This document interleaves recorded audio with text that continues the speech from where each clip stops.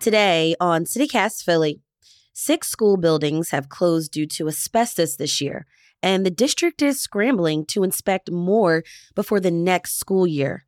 I'm talking with an education reporter about what the risk is for students and staff and why this keeps happening in Philly. It's Thursday, June 1st. I'm Trinae Nuri, and here's what Philly's talking about.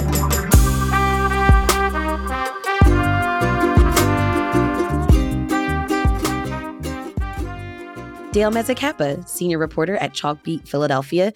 Dale, we keep seeing these headlines that schools are closing because of asbestos. First, let's start with the basics, right? What is asbestos? How dangerous is this? So asbestos is a building material that was used for insulation for the better part of the 20th century in just about all buildings that were built. I mean, I think, the house I'm sitting in, it was also used. And it was certainly used in schools. It was used in insulation for pipes, ceiling tiles, sometimes floor tiles, a whole lot of other parts of schools. And it's not dangerous unless it starts to flake. Okay. Flaking asbestos is dangerous. And the issue that has come up periodically in the Philadelphia schools, which has about 300 buildings, is that the district cannot afford the kind of maintenance that they should be able to do, or they should do on these buildings. The average age of a district building now is 70 years old. Frankfort High School, which is one of the ones that closed, was built, in 1924 or something like that. So these are very, very old buildings that need a lot of maintenance. Sometimes that in and of itself will cause the asbestos to become what they call friable or friable. And in that case, it can be breathed in and it can cause mesothelioma, which is a form of lung cancer. Got it. Dale, how big of a problem was this asbestos issue for this school year? Well, I mean, they've had to close 6 schools. Superintendent Tony B. Watlington keeps saying, we're going to discover more and we're going to close more schools. Well, it was a big problem because the inspections, there's something called the HERA. It's a federal law that requires schools, because this is an issue everywhere, not just in Philadelphia, to inspect its buildings every 3 years and every 6 months to do kind of a review. And in the course of these inspections, they will discover the existence of asbestos. And I think the most recent thing that's causing the latest kind of flare-up of the issue is that a lot of the older AHERA inspections, they reported that there wasn't asbestos in the plaster, in the walls. But more recent inspections have shown that there is asbestos in more areas of school buildings than were thought before, which include plaster in a lot of cases. So that could be anywhere. So the district has definitely, according to Watlington, stepped up its efforts and is like re-inspecting areas because they now have discovered that there can be asbestos in plaster and in areas where prior inspections had said that there wasn't. It could mean that a whole lot of other schools might close, or at least temporarily, next school year. So cleaning it up doesn't work, or why is the answer to close the school building?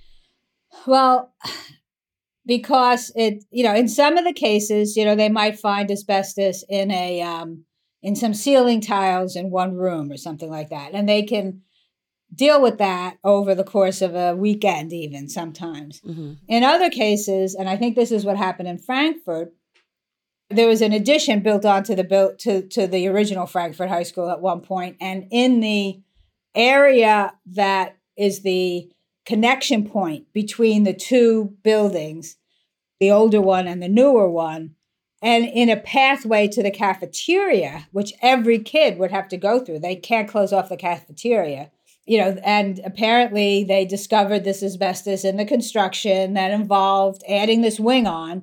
And so it's a very complicated and long process of remediating it, which could, involve tearing walls down and rebuilding them. Mm-hmm. And, the people who actually do this work, they wear, hazard suits. Right.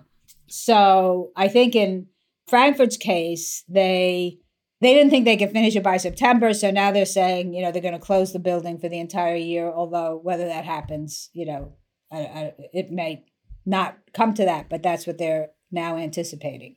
Now, doesn't that impact learning? Well, yeah. Students, during the pandemic spent the better part of 2 years learning remotely.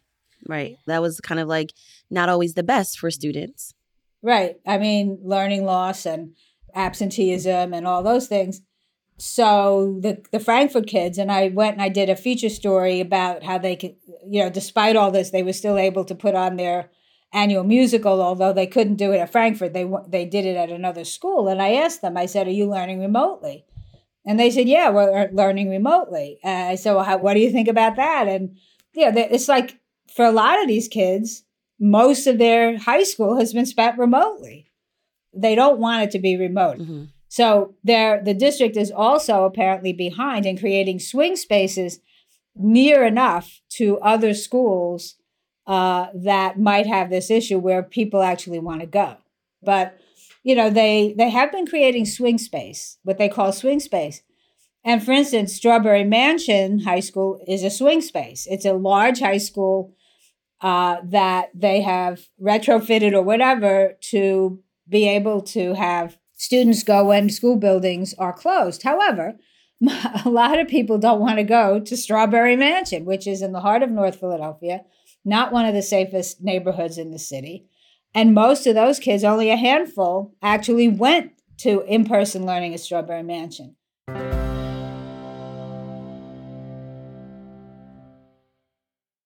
Dale, what are parents saying about all of this? Well, obviously they're not happy.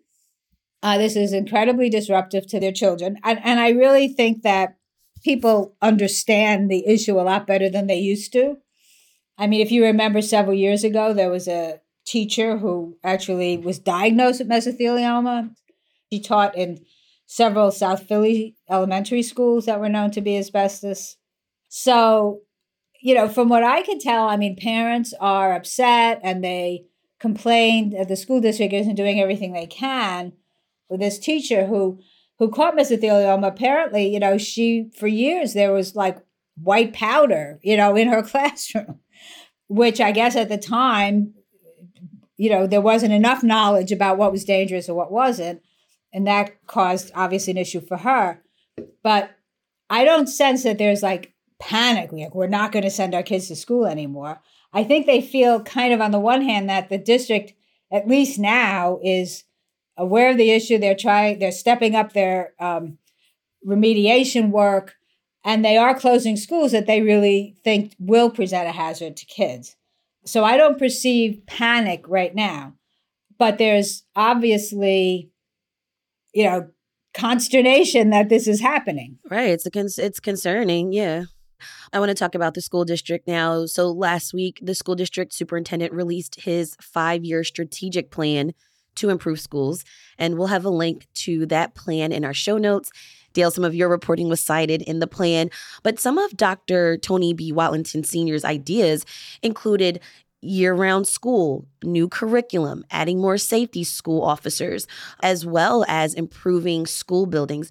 Do we know, how the school board received his plan? Yeah, they didn't really talk about it a whole lot at that meeting, but we will know later today, because they are having another meeting to consider the strategic plan. And I'm sure that board members will comment about it before they vote. For sure. Now we're winding down the end of the school year, and it seems like next year is already a little uncertain. Dale, could school buildings get better by next year, or are we going to expect more inspections to happen through the summer? Yeah, I guess, yeah. So what they want to do by the end of August is at least know what the scope of their problem is regarding asbestos. And Got it. how much it will cost them to remediate all of the problems in a timely fashion. I'm not even sure they know. All right. Dale Mezzacapa, senior reporter at Chalk Beat Philadelphia.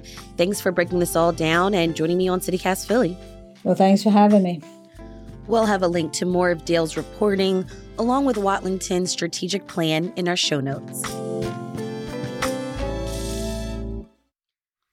Hey, could you do us a quick favor?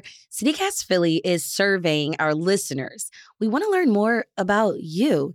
This will help us make CityCast Philly grow and make it a better show. The survey only takes 5 minutes, and we'd love if you'd help us out.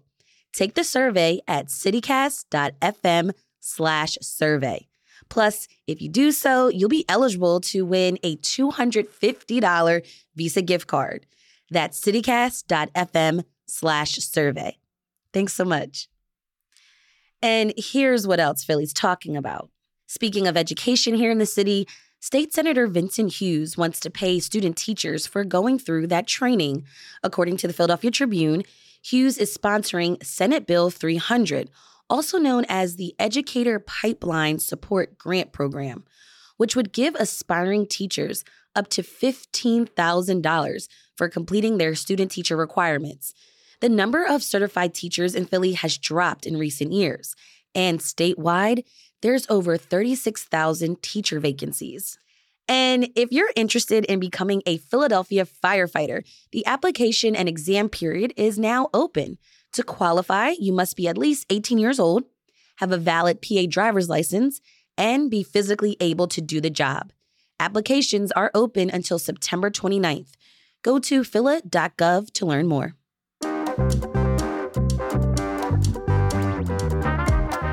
That's all for today here on CityCast Philly. If you enjoyed this episode, make sure you tell a friend, rate the show, leave us a review, and hit that subscribe button. Be sure to sign up for our morning newsletter too. It's called Hey Philly. We'll be back tomorrow morning with the Friday News Roundup. Bye.